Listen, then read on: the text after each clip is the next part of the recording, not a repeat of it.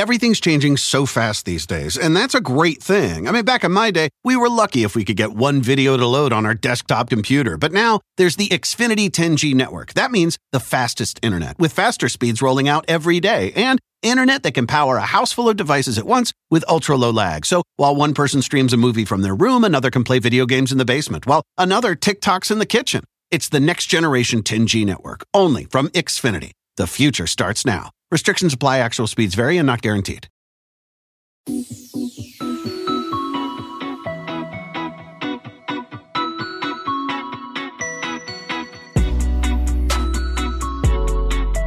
Welcome back to Pod Save the World. I'm Tommy Vitor. I'm Ben Rhodes. Ben, it's good to be back. The world seems kind of the same. Kind of not great. Although the fires are a new touch here in California. The fires, yeah. Are you getting them where you are? Well, so I woke up this morning, for those not living in California, it was 98 degrees in San Francisco the last couple of days. It was 118 or 121 in parts of LA. And then this morning, It's cool. But I woke up and looked outside, and it's this weird, hellfire orange glow, which I think is the result of the smoke. Yeah. So that's fun. I was looking at my daughter last night, and she had this nice glow on her skin. I was like, wait a second. That's not sun that she's absorbed. That's literally the glow of hellish fires in the air that are making her skin light up, Are they playing outside and getting covered in ash? Well, yeah, we didn't. So today, we're staying inside. Yeah, but the problem is it's hot.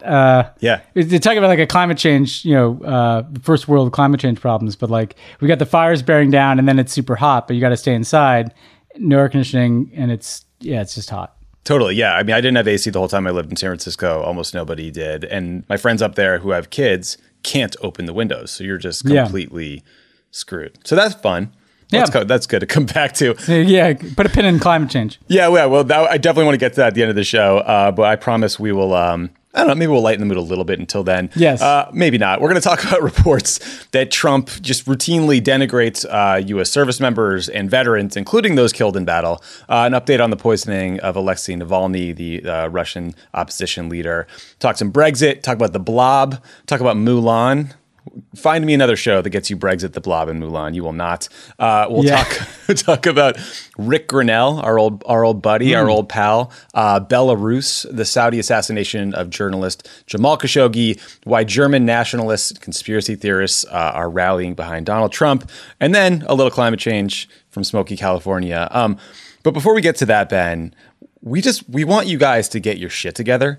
And no, this is not about finally dumping that guy. It's about making a plan to vote. So each state, they have different voting options, different voting deadlines, and many of them have changed. All of them are complicated. We have an incredible team here at Crooked Media who have called secretaries of state in 50 states. They've assembled all the relevant information so that you don't have to. So today is officially Get Your Shit Together Day. Go to votesaveamerica.com/states. Learn your voting options, learn your deadlines, make a plan, and get ready to vote because it is so important. Also, better news, more exciting news. There's a new Missing America out today, which is one of my favorite episodes.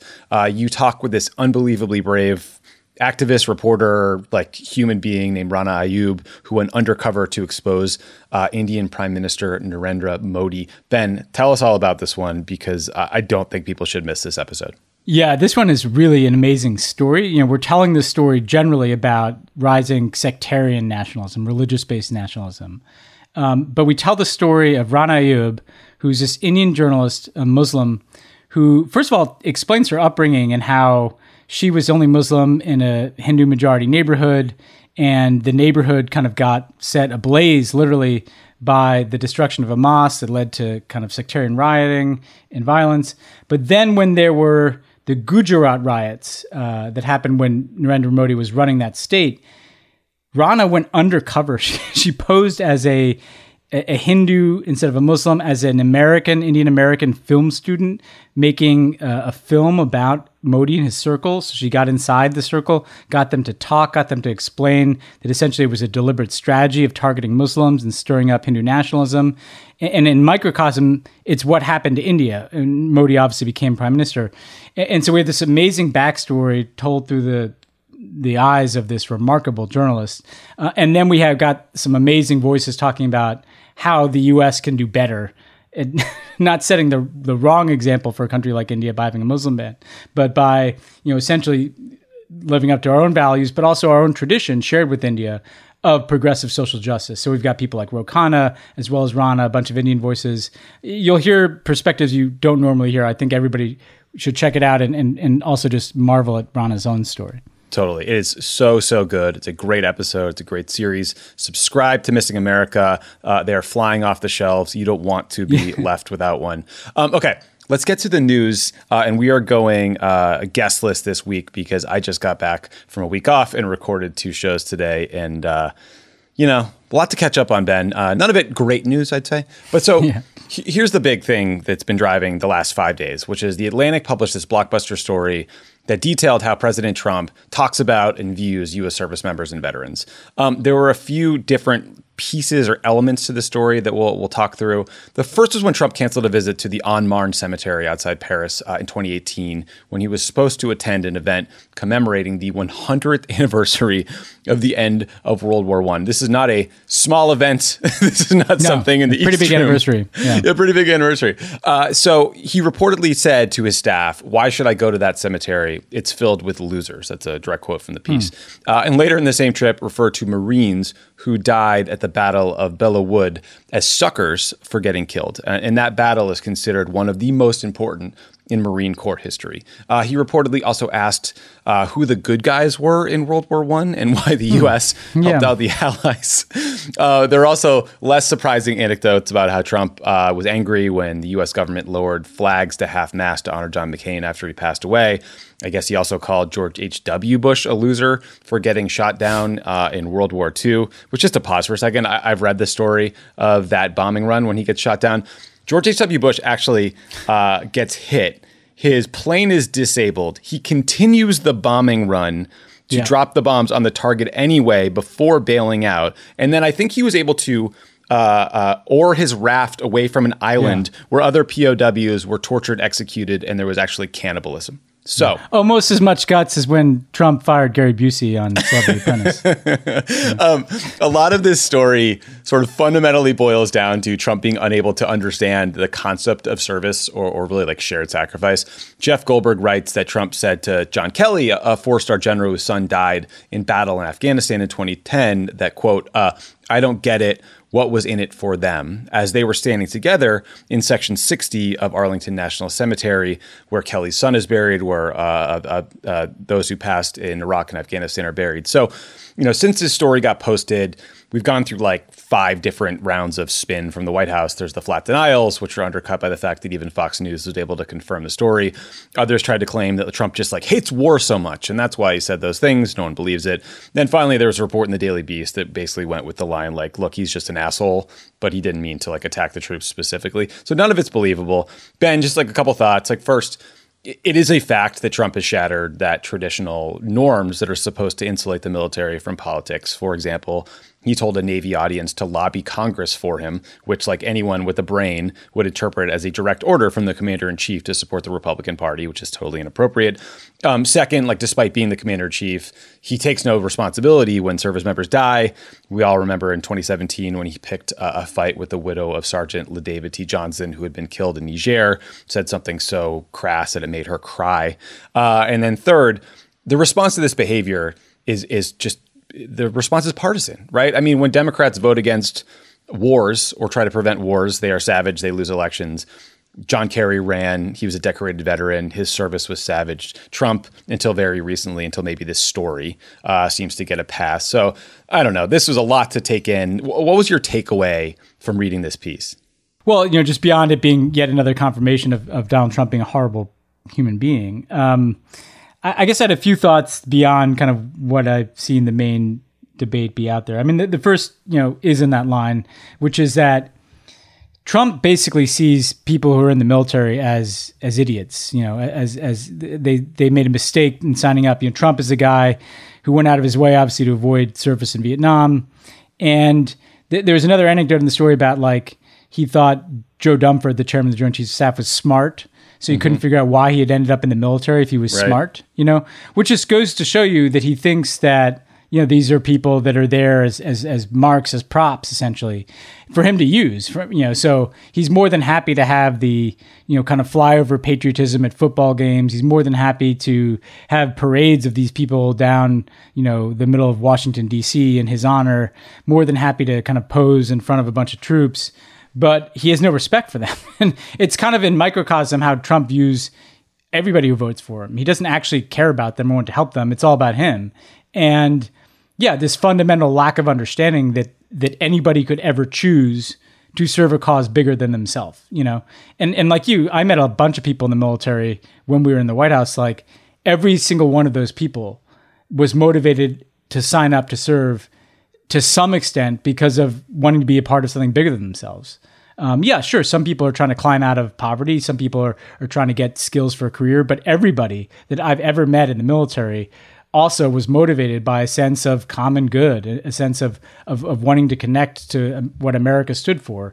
And he can't even comprehend that, which is, again, how he views all of America and all of American foreign policy. It's just, where his personal interests end, nothing else matters or is there to be mocked. I think another thing is, because he has that mindset, he also treats our military like mercenaries, because they're not serving a higher cause. And so we've seen, these clear reports and things he said out loud about one of the reasons why thousands of additional American troops have been deployed to the Middle East is to defend Saudi Arabia against Iranian threats, or just to make Mohammed bin Salman feel better in Saudi Arabia.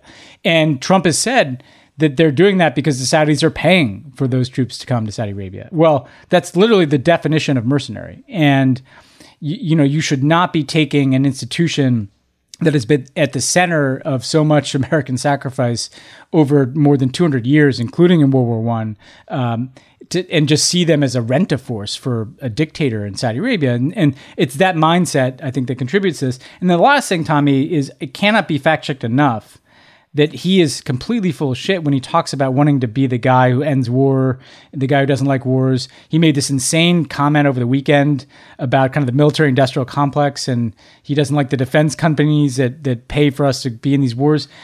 Donald Trump has sent almost 20,000 additional Americans to the Middle East since he was president. He has not ended any war. He increased the troops in Afghanistan. He didn't even take out the troops that he tried to pull out of Syria. He just put them somewhere else in Syria.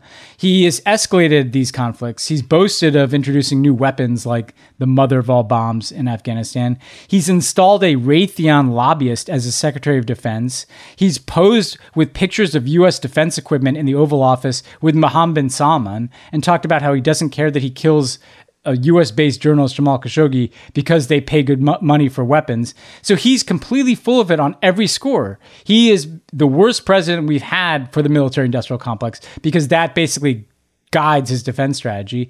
And he's just escalated the wars that he's inherited and sent more troops to the Middle East. So worldos who know this stuff are going to have to fact-check people because it's not in the media. Your friends and neighbors probably think Trump is somehow ending these wars because that's all he ever says, but it's complete BS. Yeah. I mean, a couple thoughts. And look, him coming out and attacking the military-industrial complex after naming Mark Esper, a guy who has basically no qualifications except for, selling drones to the UAE or whatever is pretty remarkable. Yeah. I mean, on the fact-checking point, though, one, he always takes credit for the Veterans Choice Act, which is a law to help, veterans get better health care, but that was signed into law in 2014. You never hear people stepping out to say, sir, that's actually wrong. The sourcing in this story is interesting and it's kind of obvious. It's clearly top military leadership. I think Jeffrey Goldberg refers to one of Kelly's 4-star friends as being a source in the piece. Not quoted since is John Kelly, former general, former chief of staff. And people are saying, oh, he doesn't want to step out and get political and comment on the story. And that drives me crazy because once you take the job of White House chief of staff, you are in a political role. That's suggesting that he can't comment on this because he wants to avoid politics after all that. It is absurd. And then lastly, you mentioned this moment that I think about all the time, the mother of all bombs. I think you reminded me that Eric Trump, bragged about it in his convention speech. Yeah. He unfortunately, I had to watch that. and he treated the dropping of the mother of all bombs as a great achievement. It was in kind of this guy who's never served anything in his life bragging about dropping a gigantic bomb on Afghanistan. Yeah, it's like, it's sort of maybe the most indiscriminate killing tool in the U.S. arsenal short of a nuclear weapon. I don't know. I don't have a great handle on all the bombs we have, but the idea that there is this sort of conventional wisdom, even in the mainstream media, that Obama constrained the military because he was worried about civilian casualties, and Trump somehow supports them by allowing them to do things like drop gigantic bombs that probably kill civilians. It drives me a little bit crazy. And I think that's something the press needs to do a better job thinking through and fact checking. Yeah, I mean, we've talked before about how the number of civilian casualties in Afghanistan has gone up dramatically in recent years. And you know what? There's far too little focus on that in the U.S. media. I mean, here we are 20 years into this war almost, and we're killing more and more Afghans, in part because what Trump did is not only did he send more troops to Afghanistan, but yes, he lifted all those restrictions Obama had on the kinds of things that we were doing in Afghanistan and started this kind of more indiscriminate bombing, and then bragged about dropping the largest conventional weapon ever. What did it achieve? Like, Afghanistan is a mess. The Taliban is ascendant in Afghanistan. We're not accomplishing anything other than killing people. And the fact that doesn't seem to bother anybody is troubling. And people will say, well, it's not, that's not bad politics for Trump. Well, then there's something wrong with America if it's not bad to be killing more and more people and bragging about it. Don't think that other countries don't see that. What do you think the normal Afghan perspective on America is right now? Can you imagine watching this from Afghanistan? So he doesn't value our own troops' lives. He doesn't value our own troops' service. And he certainly doesn't value the human life on the other end of any conflict. There's just this complete lack of regard for humanity generally. That to me is the biggest takeaway from this thing. Not just that some 4-star generals might not like Trump. It's that he just doesn't care about all the people who are affected by his own decisions as president. Yeah, it's all about him. Well, I kind of think that this story is not going to be going away, especially since, this is very personal from Joe Biden, having had a son who served in Iraq and who tragically passed away from cancer afterwards. I think we'll probably hear about this again at the debates. On that, Tommy, one thing I remember Joe Biden used to ask his staff every single day to make him a card with the casualties from Iraq and Afghanistan. And he carried it around like in his jacket pocket. And I used to see him take out this card in the PDB and just kind of glance at it. And it took me a while to figure out what it was. I had to ask his national security advisor about it. That's how much Joe Biden had these men and women on his mind when he was, that says a lot about the difference in people here. Yeah. And frankly, that's how it should be. Okay, so a little bit of good news here. According to the BBC, the German doctors treating Alexei Navalny, the Russian opposition leader, say he is out of a medically induced coma and improving. It's believed that Navalny was poisoned with a Russian nerve agent called Novichok. That's the same toxin that was used in an assassination attempt against Sergei Skripal, the former Russian military officer who became a double agent for the British and for British intelligence. He was poisoned in London. So Navalny was poisoned on August 20th after he drank some tea in a Siberian airport before boarding a flight to Moscow. Very glad to hear he is doing better. That must have been absolutely terrifying. I was not surprised, Ben, but certainly kind of depressed by when I read about Trump's comments when he was asked about Navalny earlier this week, which were, quote, "I don't know what happened. We have not had any proof yet, but I will take a look. It is interesting that everybody is always mentioning Russia. I don't mind you mentioning Russia, but I think probably China at this point is a nation that you should be talking about much more so than Russia, because the things that China is doing are far worse." Ben, if the Chinese are poisoning Russian political leaders in Siberia, that would be news. Yeah. And I'm a little bit confused by it. Yeah, I mean, it's astonishing that he couldn't even mouth any words of concern about this. And look, we obviously know, the one person Donald Trump cannot say a bad word about is Vladimir Putin. Why does it matter, though? It matters because, Putin is trying to establish that there are no rules for what people do. That not only will he repress people, but he will poison people with chemical weapons in his country, by the way, and in other countries too. Like the Russians have poisoned people in other countries, as we've talked about. And if the president of the United States is saying that is basically winking at Putin. I mean, that's a giant green light to Putin to just keep doing this. And unless enough countries say there are going to be consequences for Putin doing stuff like this, he'll keep doing it. To contrast this, Germany passed a sanctions bill. They're passing a version of the Magnitsky bill that allows for human rights sanctions against Russians engaged in these kinds of actions. I mean, we should be working with other countries to impose coordinated sanctions and to figure out other consequences that can be imposed, or else Russia is just going to keep being a country that poisons people it doesn't like within its own borders and without. Like, that is the most dangerous type of repression I can think of. And for him to not even be able to think of a word to say against it tells you everything you need to know. Again, by the way, the same week that the leading opposition figure in Belarus seems to have just been kidnapped off the streets. So this stuff is happening, and the U.S. president is completely absent from saying anything about it, which basically is a green light for these guys. And again, it makes me worried about what are we going to see in these remaining months before Trump is gone. You know, I mean, I said a few weeks ago on this podcast that I was worried that you might see these leaders engage in more aggressive acts because they're worried about Trump losing. I honestly wonder if that's part of Putin's timing on poisoning Navalny. You know, like, just he's got a list of stuff he's going down and doing right now before, Trump might be defeated. Yeah, that's a good point. Yeah, Trump also took a moment at that press conference to again criticize Germany, who is, as you noted, has actually done something in response to the Navalny poisoning. But Trump decided to take a shot at them over buying natural gas from the Russians, as he always does. You mentioned Belarus. I'll just jump to that. So it's been about a month since the disputed election in Belarus, and the protests are still going. Again, just a very short version of the backstory is that President Alexander Lukashenko, who's a dictator who has led Belarus for 26 years, tried to steal the election in early August. There have been massive protests ever since. So, Ben, as you noted, initially these protesters were met with mass arrests. Many were beaten, many were tortured. Now, like you say, it sounds like protest leaders are just being plucked up by the state, thrown in unmarked vans, which sadly we've seen happen here in the US, and then taken out of the country, in some cases to Lithuania or Poland, which are NATO members. And then Lukashenko's goons say, aha, she's now in Lithuania. That is evidence that this is all a Western conspiracy. It's ridiculous, typical play.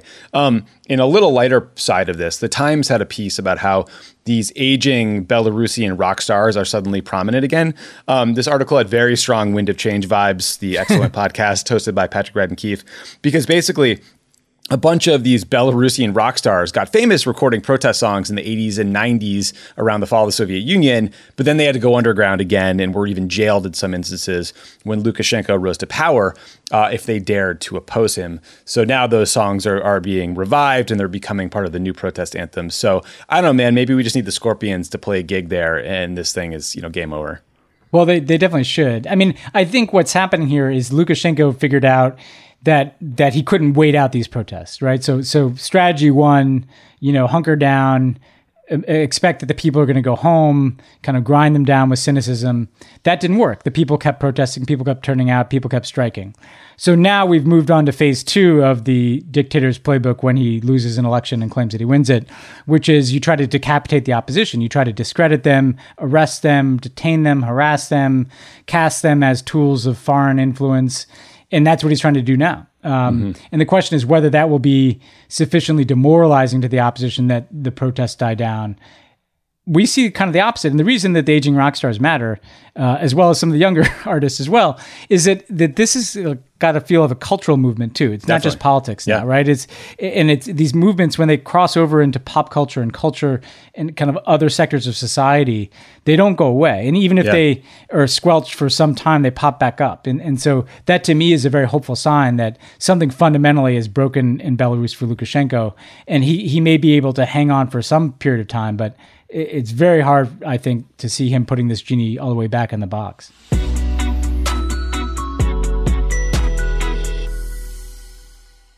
Pod Save the World is brought to you by the UN Refugee Agency. The UN Refugee Agency, or UNHCR, responds to emergencies and provides long-term solutions for refugees. They provide aid in over 130 countries, including Ukraine, Syria, Afghanistan, and Sudan, where people are forced to flee from war and persecution at their greatest moment of need.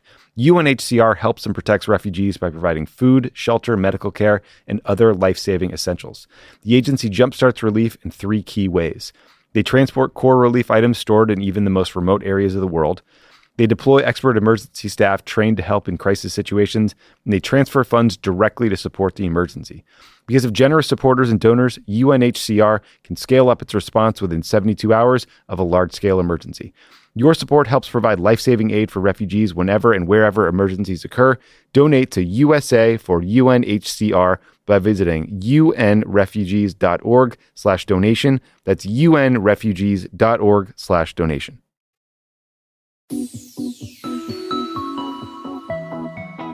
Ben, we haven't talked about Brexit in a while. And someone even asked me the other day, hey, what's going on? And I was like, I'm not sure. I think they're still negotiating.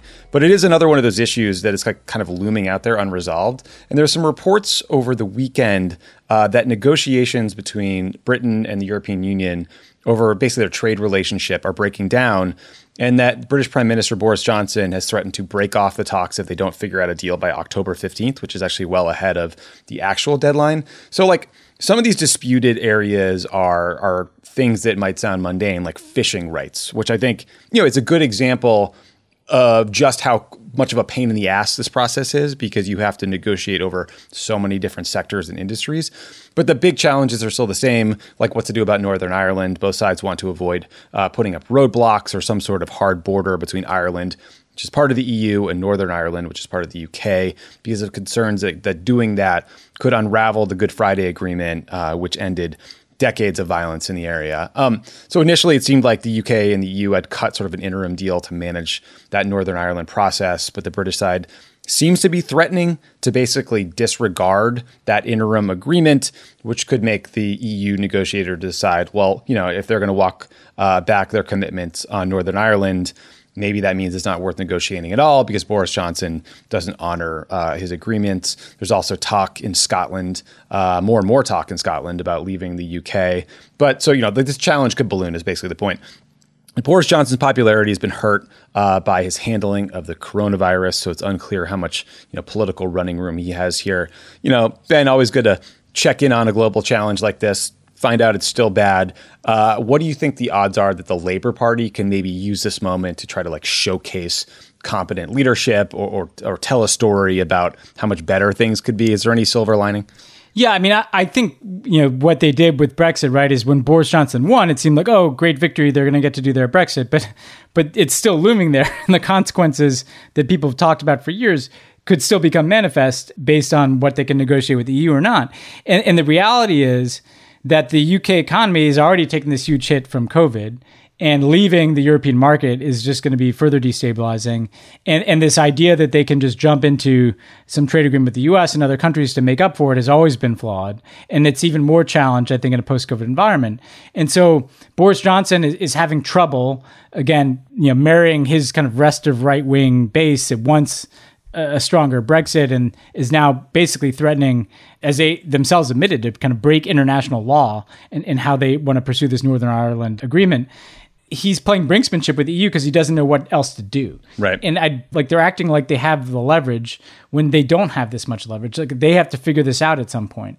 I do think that the US election, could play some role here in the sense that, he's trying to get some stuff done by October 15th before the election. But I think, Boris Johnson has pointed to Trump as evidence of the direction of things, as a government to be more willing maybe to negotiate some politically motivated trade deal with him. The picture changes a little bit with Joe Biden. And I think the argument the Labour Party can be making is, we need a softer Brexit here, right? We need to maintain our obligations, obviously, with respect to Northern Ireland, but also our connectivity to the world if we want to have a chance in a post-COVID environment. And by the way, that's the trend of things if Joe Biden's coming in. So I think the Labour Party can put itself forward as, maybe they're not going to be able to revisit that Brexit decision, but the way that it's done can be less disruptive. And by the way, hey, we're the competent ones who can manage things like COVID, manage the economy, and help this country pick up the pieces and move on from all the damage that Boris Johnson and his people have done. Yeah. Well said. So switching gears a little bit, Ben, I want to ask you about the Blob. Because the Spectator magazine, they ran a piece the other day with the headline, "The Return of the Blob." And sadly, listeners, that is not a new Mark Morrison track. It is rather a defense of the revolving door between foreign policy jobs in government and then the think tank community in Washington.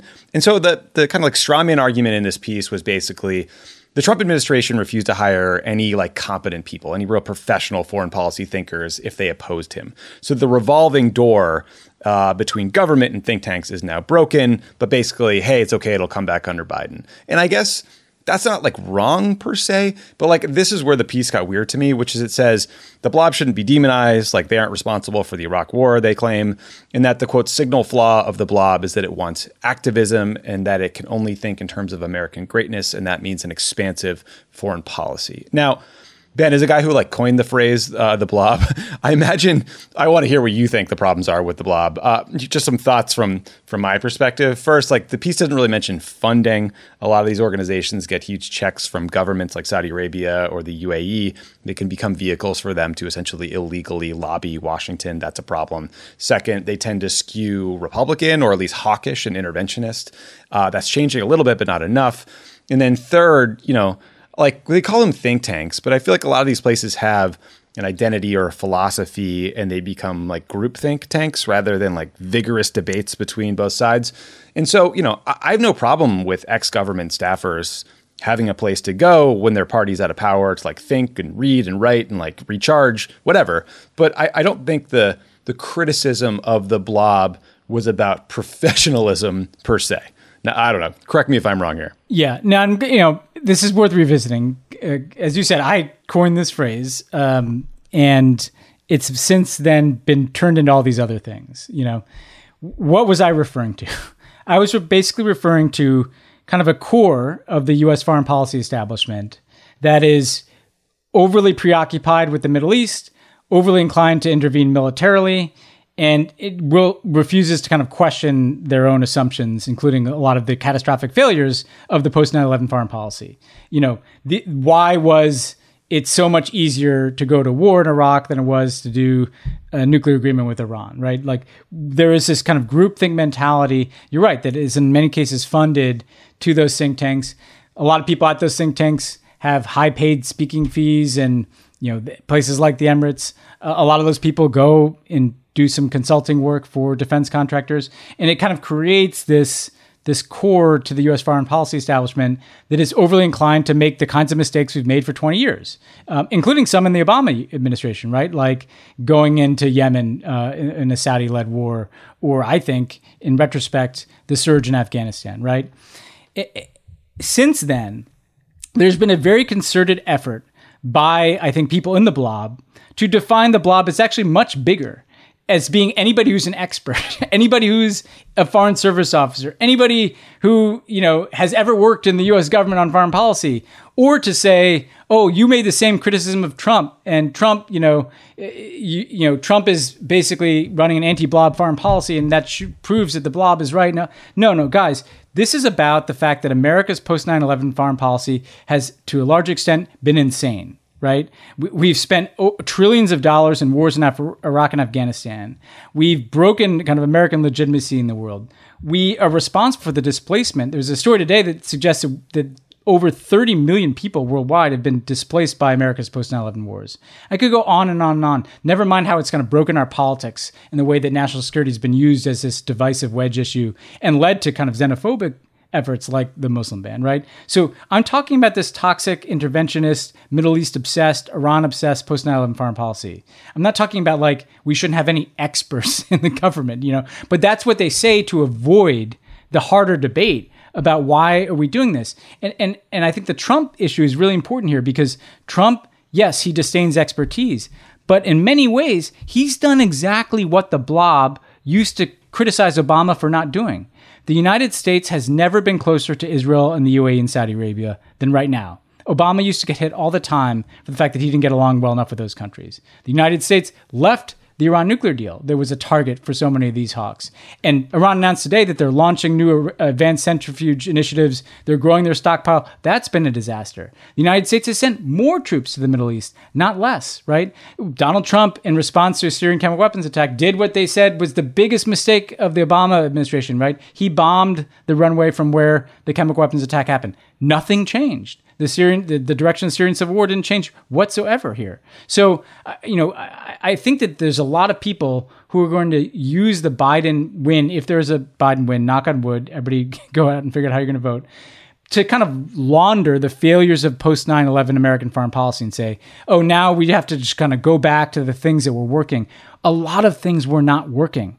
And a lot of the reason that those things were not working is this revolving door, is this groupthink, is this influence of foreign governments, is this influence of defense contractors on American foreign policy, particularly with the Middle East. So I think that there's going to be this fight for the next months to define how a Biden foreign policy should be viewed, who should be in a Biden administration. And I think it would be a big mistake to succumb to some thinking that no, something called the blob is great and we just need to go back to all the same faces and everything will be fixed. A lot of those faces are great and a lot of them are you're my friends, Tommy, but a lot of the better ones recognize that things need to change too, So I think that there's kind of a lazy reflex here to say, oh, because Trump criticized, experts, that ergo, let's go back to the blob. There's another way of doing this.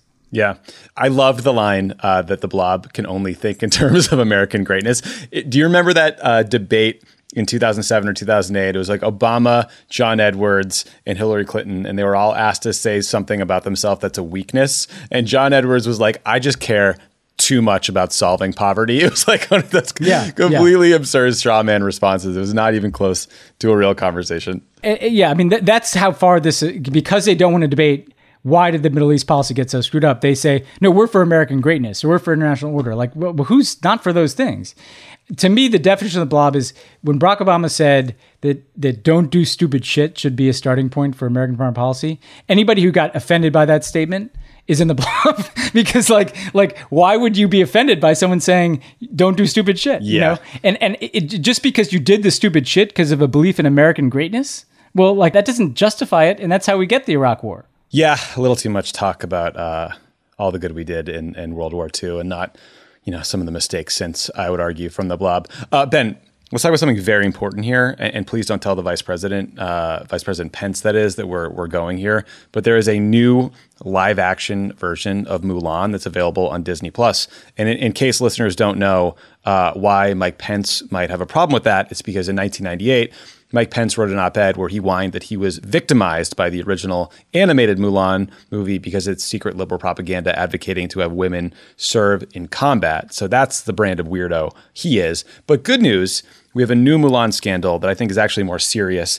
So Isaac Stone Fish wrote a piece for the Washington Post where he pointed out that the new Mulan movie was partially filmed in China. And in the credits, Disney thanks 4 Communist Party propaganda departments in Xinjiang province and a security service in the region for their help, their cooperation, whatever.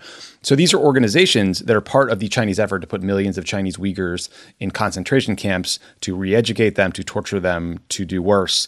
So in other words, Disney worked with regional governments participating in what many believe is a genocide. So I watched the movie before I read this piece. I'd say it was good. It was not great. I did kind of wonder as we watched where they shot it, and I have to admit that I'm a little bit shocked that they would go to Xinjiang of all places. And I kind of now regret paying for it. But I don't know. Like, how do you think about this stuff? Well, I think that, there's been a 2 problems, at least, with how the American entertainment industry looks at China. One is very specific things like this, where they're making, moral compromises in terms of who they're dealing with. And we'll come back to that in a second. And the second is the more subtle, like what is the subject matter of these movies? How is China depicted in these movies? How's the Chinese government depicted? And I think the simple truth there that is a little chilling is if you step back and think about it, American movies are often critical of the American government, but they're almost never critical of the Chinese government, the Chinese Communist Party, because they want in that market. And they know that the Chinese government won't allow certain movies to be screened in China if they're at all critical of the Chinese. Just a quick anecdote on that. Apparently, there was a pro-Dalai Lama movie in like 1996 that Disney put out that they've been apologizing for ever since, that I think Michael Eisner later said was a mistake. I didn't know about that until I read about this new Mulan piece. But yeah, I mean, what you said is very specifically true, and they've been getting brushback pitches for a while. Yeah, and it's not that I want to see anti-China movies or anything. I just want it to be the same for everybody. That like if a filmmaker wants to make a movie about the Dalai Lama, he doesn't have to worry that it can't get made because an American company doesn't want to piss off the Chinese. Yep. But the reality is the movies, like often it's like the Chinese scientists helping to get George Clooney down from space and gravity, but nothing about putting Uyghurs in concentration camps, And for Disney, I think this is a specific issue because, we've had the 9-dash line, the insane Chinese maritime border that claims the entire South China Sea. Mm-hmm. Like ESPN was showing it on certain maps of China. Yep. Abominable. A movie that I watched with my kids also had this kind of 9-dash line subtly in it. So Disney as a entity clearly has made these decisions, because they have a lot of business in China. To, I think, in many ways, we're going to change the map, or we're going to change the subject matter, or now, I'm sure the Chinese want to kind of legitimize these entities in Xinjiang province by including them in a big international project like this. Mm-hmm. And I think that's like a problem. And the NBA got all that shit for the response to one tweet over Hong Kong. Like, I think it's right for people to ask tough questions of American companies that make these kind of compromises. And in the long run, this is something that Congress might have to look at, which is, both who are you doing business with in China, and if there are people involved in mass repression, then you shouldn't be doing business with them. But also, how are we making sure that American companies are protecting the speech of their employees and not, cracking down on it at the request of the government of China too? So there's a lot of questions that flow out of a seemingly simple story like this. Yeah, you do have to wonder how the new and thankfully very social justice conscious NBA would have treated Rockets GM Daryl Morey for his tweet about Hong Kong if it happened today versus a couple of years ago. Before we move on from this subject, though, I do want to give a shout out to BuzzFeed News, which did some really, really great reporting on this exact issue of these Uyghur detention camps, concentration camps in Xinjiang province. So BuzzFeed noticed, the reporters noticed that on Baidu Maps, Chinese mapping software, you can only zoom in to a certain level on like suspected camp sites or military sites or any sort of sensitive sites before the images are replaced with a blank gray tile. So the reporters, they compared the areas with these sort of like blanked out tiles to more recent satellite imagery they got elsewhere. And then they believe they were able to use that comparison to identify 400 plus locations in Xinjiang province that appear to be prisons or these detention centers. They also helped explain how massive these facilities are. There's one prison they believe is capable of holding 32,000 plus people. We were talking about facilities that are the size of a third or one half of Central Park. Like they're that scale. So they also interviewed a bunch of former prisoners, including people who were arrested and held for months for the crime of downloading WhatsApp or something so unbelievably mundane. So highly recommend that work. Great reporting by BuzzFeed News, and anyone who continues to put attention on this because it's a crime against humanity. Yeah, and the Chinese want people to become kind of numbed to it, and because international journalists can easily get access to it, you don't read about it that often, and so I think that means it's incumbent on all of us to stay engaged with it, and hopefully to put pressure on a new American administration to make this a higher priority in the relationship with China. Yeah. And if you want to learn more about it, check out that BuzzFeed report. Check out amazing reporting by the BBC. Isabel Young Advice did an unbelievable report where she went to Xinjiang. So truly harrowing stuff. Check out also Human Rights Watch. Maya Wang has some great reports in Human Rights Watch, including interviews with a lot of people who've been detained. Yeah, it is harrowing stuff.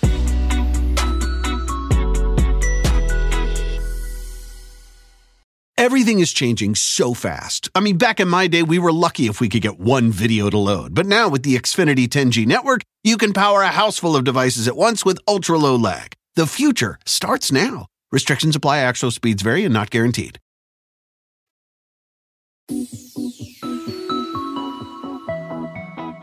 Okay, so we have talked probably too much about former director of national intelligence and sentient Russian Twitter bot Rick Grenell on this show. So I didn't want to talk about him more. But then last week, I'm minding my business on vacation, and Rick strolled his obnoxious, arrogant ass into the White House briefing room and just started berating reporters about a supposed historic breakthrough in relations between Serbia and Kosovo. He claimed that Serbia and Kosovo had agreed to normalize economic ties, though when politely asked what that meant specifically by, I think, Jeff Mason from Reuters, he was incapable of describing what it actually meant, some pretty basic stuff for someone briefing on an issue. He also claimed that Serbia was moving its embassy in Israel to Jerusalem, like the U.S. had, and that Kosovo and Israel would recognize each other diplomatically, basically. So Grenell's announcement came as a surprise, I guess, to the European Union, which holds the longstanding view that the diplomatic status of Jerusalem has to be figured out in peace talks between the Israelis and the Palestinians, and that any end run of that process is harmful. But despite, Grenell's briefing room scolding of the press, I guess the deal is falling apart.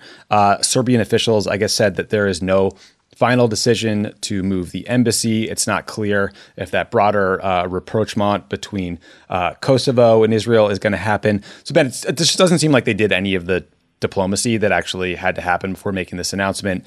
These guys are just solely focused on trying to present a case to the media about all they did for Israel and sell that to voters in advance of the election.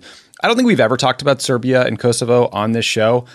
Do you want to explain just briefly why disrupting European-led peace talks between these two countries in service of Trump's reelect might be a bad idea?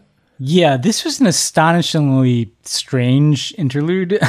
But just to roll back the tape, right? So the United States in the late 90s intervened in Kosovo to protect Kosovars against efforts at ethnic cleansing by the Serbian government. And this is, in the aftermath of the breakup of Yugoslavia and a whole range of conflicts from Bosnia and ultimately to Kosovo. And the United States and NATO, through basically an air campaign, were able to stop the Serbian attacks on Kosovo, defend the people of Kosovo, and then kind of midwife Kosovo to some form of independence. Serbia never accepted, essentially, losing Kosovo, another piece of what used to be Yugoslavia and then what became Serbia. And so there have been, these ongoing simmering tensions in the Balkan region. And yes, the EU's played this kind of key role in trying to develop closer ties that could lead to normalization between Serbia and Kosovo.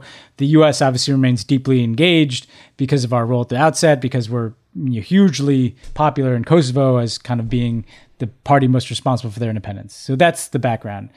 Now, what they were trying to announce, what was so crazy about it is all they were doing is taking things that they'd already agreed to do with the Europeans and kind of announcing them again with us. So the people who actually looked at this, they've made some commitments to try to establish greater trade and travel links and things like this. And they've already made those commitments in the EU context. They were just kind of remaking them. And they've stalled, by the way, in implementing them. Right. Just to have a photo op. And I guess, for Serbia and Kosovo, you get to come to the White House and get a red carpet and God knows what else they were promised. And I'll come back to that in a second. Just to kind of re-announce stuff that they're already trying to negotiate that isn't complete. And then Rick Grenell, who, by the way, where did he come from? He was the ambassador to Germany, and then he was the acting DNI, and then he was on the Trump campaign. Last I heard, he was literally an employee of the Trump campaign, and he's negotiating between Serbia and Kosovo. And why is Israel a part of this negotiation? So basically they're coming here to announce nothing new, basically to talk about what they're already negotiating with the Europeans and just do it with us. And then promise to do some things on Israel that they aren't doing, by the way. Serbia didn't even seem to know that they were agreeing to move the embassy. I mean, this thing was so amateurish. Again, just imagine how that looks from Moscow or Berlin to be looking at this and Rick Grenell yelling about a peace deal between Serbia and Kosovo, and it's nothing, and it's repackaging stuff that's already happening, and it's trying to bring in Israel, and even that stuff is so half-baked it falls apart. I mean, I don't know what else to say other than Rick Grenell was an unregistered foreign agent of Viktor Orban before he came in the Trump years. He's clearly saturated in kind of the corruption of Central Europe. I couldn't help but look at this and wonder, whether there's a corruption nexus that we're not seeing of why Rick Grenell wants to get involved in trade negotiations involving Serbia and Kosovo. I don't, I'm going to stop there. That's all I'm going to say because I don't know anything about this. There's something that doesn't smell right at all about any of this, Tommy. And with the Trump people, you always think, well, is there a corruption nexus? And that's all I could come up with.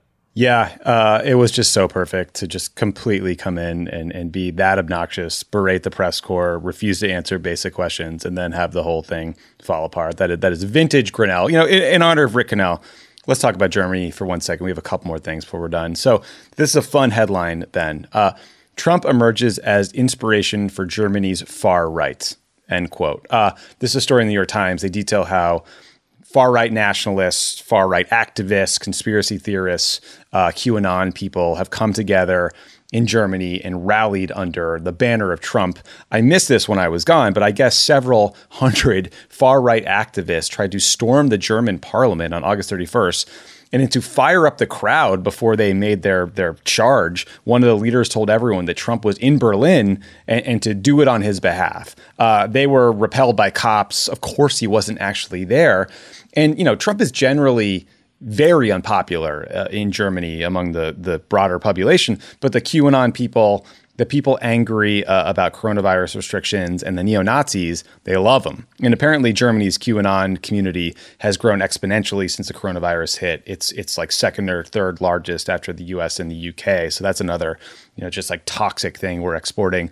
I should also note that Robert F. Kennedy, the infamous anti-vaxxer, was at this event too. So that's wonderful. Anyway, I don't need to explain to people why an ascendant far-right German nationalist party is a bad thing. But if you ever hear someone say that Biden and Trump would be the same on foreign policy, here's a good data point for you to push back on them quite hard.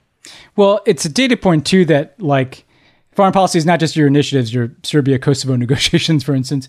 It's who you are and the impact of who you are, the impact that has on the rest of the world. And the United States is destabilizing the world with the example of our president, with our social media platforms like Facebook, with our broken brains and QAnon. The stuff that has gone wrong with American society is having as negative an impact on the world as Trump's, I think, disastrous foreign policy. And look, if the German Nazis think you're one of them, that's not a good thing. No, no.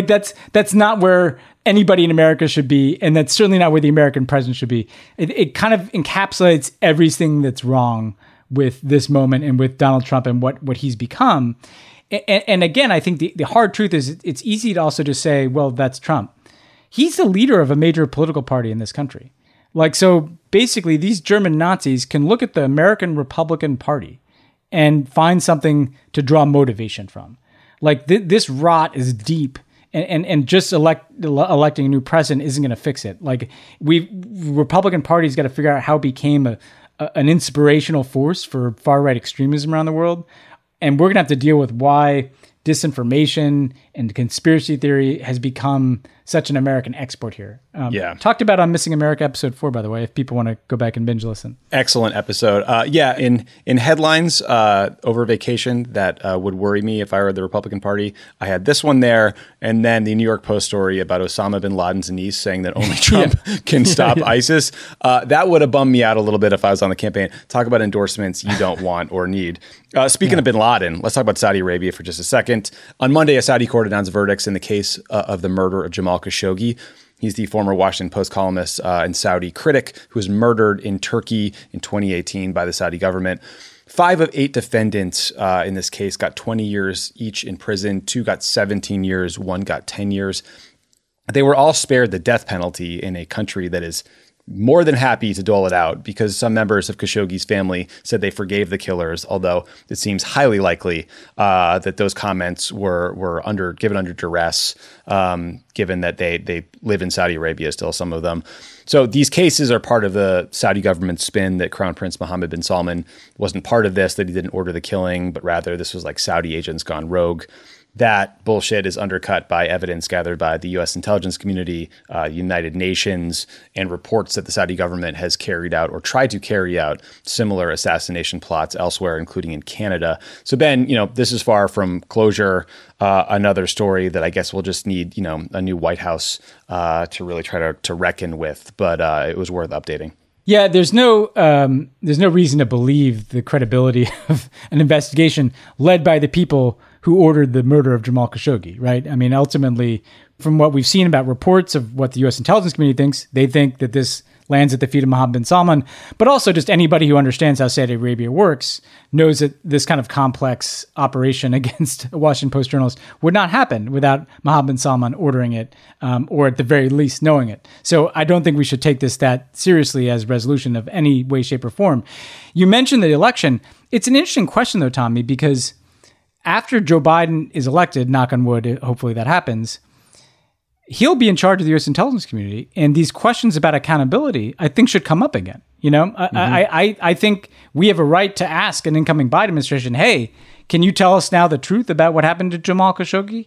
And what are you going to do in response to that truth? I don't think this should go away just because it's been a couple years old. And we're coming up on the 2-year anniversary here of October 2nd of Jamal Khashoggi's disappearance and killing. I mean, this is something that should be seen as a live issue in terms of our politics. Yeah, for sure. I totally agree. As should arms sales to the Saudi government in the general relationship. It's high on that agenda. So last thing, Ben, I just want to sort of, end where we started, which, as Hannah and I were huddling in our house over the weekend, it's like 110 degrees. I got all the lights off because I'm like trying to think, what can I do to limit our energy consumption and not lead to like rolling blackouts across LA? I saw this story from The Nation. The headline was, "The sitting president has no climate plan. Why isn't that headline news?" And I thought, you know what, Andrew McCormick at The Nation, great question. Like, obviously, it is absurd that the entire GOP has its head in the sand when it comes to climate change.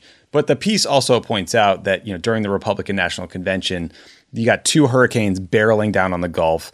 None of the combined 50 segments on the hurricanes on broadcast news during that time connected the storms to climate change or to Republican policies. Other outlets did a far better job, notably CNN, notably the major print outlets. But I found that pretty jarring and frankly part of the problem. I mean, like coverage of Democratic climate plans, they obsess about the price tag, right? That's all we talk about. The Green New Deal will cost $2 trillion or whatever the fuck it is. But the price tag of inaction rarely gets hung around the Republican Party's neck. And we got to figure out how to change that. And part of it's on the media, but part of it's on us. Yeah, I think it is both. I mean, I think with the media, a very simple point would be if you just report the reality of climate change being totally relevant to all the weather events people are experiencing, I think that would change things a bit.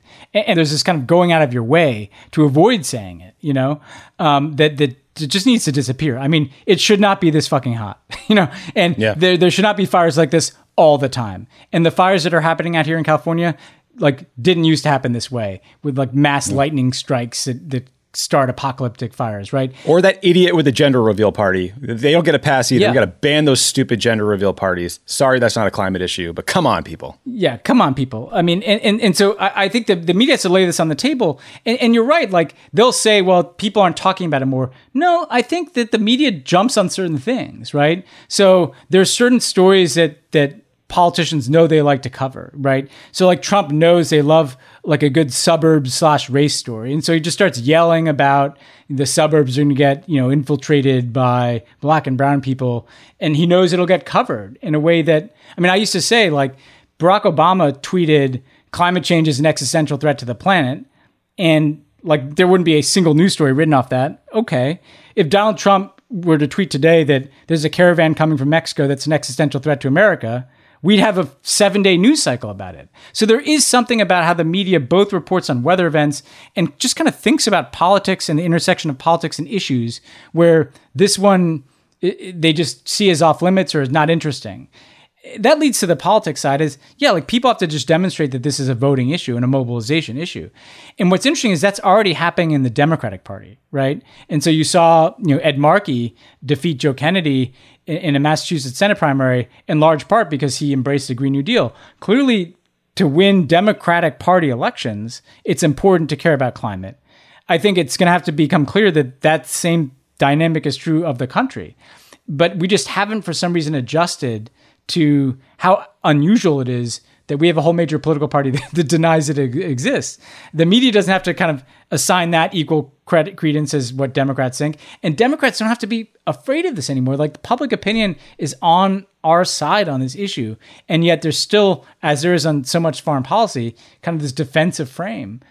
No, like, there's nothing to be defensive about. Like, people should be defensive of the people who are doing nothing about a problem that is already on top of us here. Yeah, agreed. And you know, look, there is great work being done. If you want to support some of it, check out the Sunrise Movement, right? I mean, they were a huge player in that Markey Kennedy primary because of all the work they did on the Green New Deal. So, you know, worth checking it out. We're supporting groups that are doing the work like they are. And I should say, there's great climate reporting. But that's part of the problem, is it's like climate reporting, right? So you could open the New York Times, and the New York Times has some of the best coverage of climate change, but it's kind of over here. You have to look for it. The political reporting doesn't bring climate change in as a leading issue in our country, right? And so this is the problem. Like, you have to kind of seek out the environmental reporters, right? But when it gets to basic politics, climate change is just not treated as a voting issue for some reason. Yeah, and frankly, you know, policy reporting generally was like completely dwarfed by, say, Hillary's emails, right? I mean, I think the total sort of broadcast news stat from January through, you know, late October 2016, Vox had a piece on this, was there were about, you know, 100 email coverage stories per every 30 some odd, you know, policy stories. So that just has to change. But, you know, that's part of the niche we're trying to fill here at Pod Save the World and Crooked Media. Ben, that's all I got, man. Great to see you again. Everybody go to votesaveamerica.com/states. Learn your voting options, learn your deadlines, make a plan, vote, and then maybe we can address some of these problems and not just talk about them. Yeah, let's see. I'd look forward to that. I really would. Totally. Like, let's just get to a new reality, and then we can argue about how to actually solve these problems. I cannot wait to not ever talk about Donald Trump ever again and just fight about tell me about it. Biden's policy on climate or whatever. It's going to be great. Yeah. It's going to be great. Knock on wood. Let's get there. Let's get there. All right, buddy. Talk to you soon. See ya. Pod Save the World is a Crooked Media production. The executive producer is Michael Martinez. Our associate producer is Jordan Waller. Pod Save the World is mixed and edited by Chris Basil. Kyle Seglin is our sound engineer. Thanks to our amazing digital team, Elijah Cohn, Nar Melkonian, and Milo Kim, who film and share our episodes as videos every week.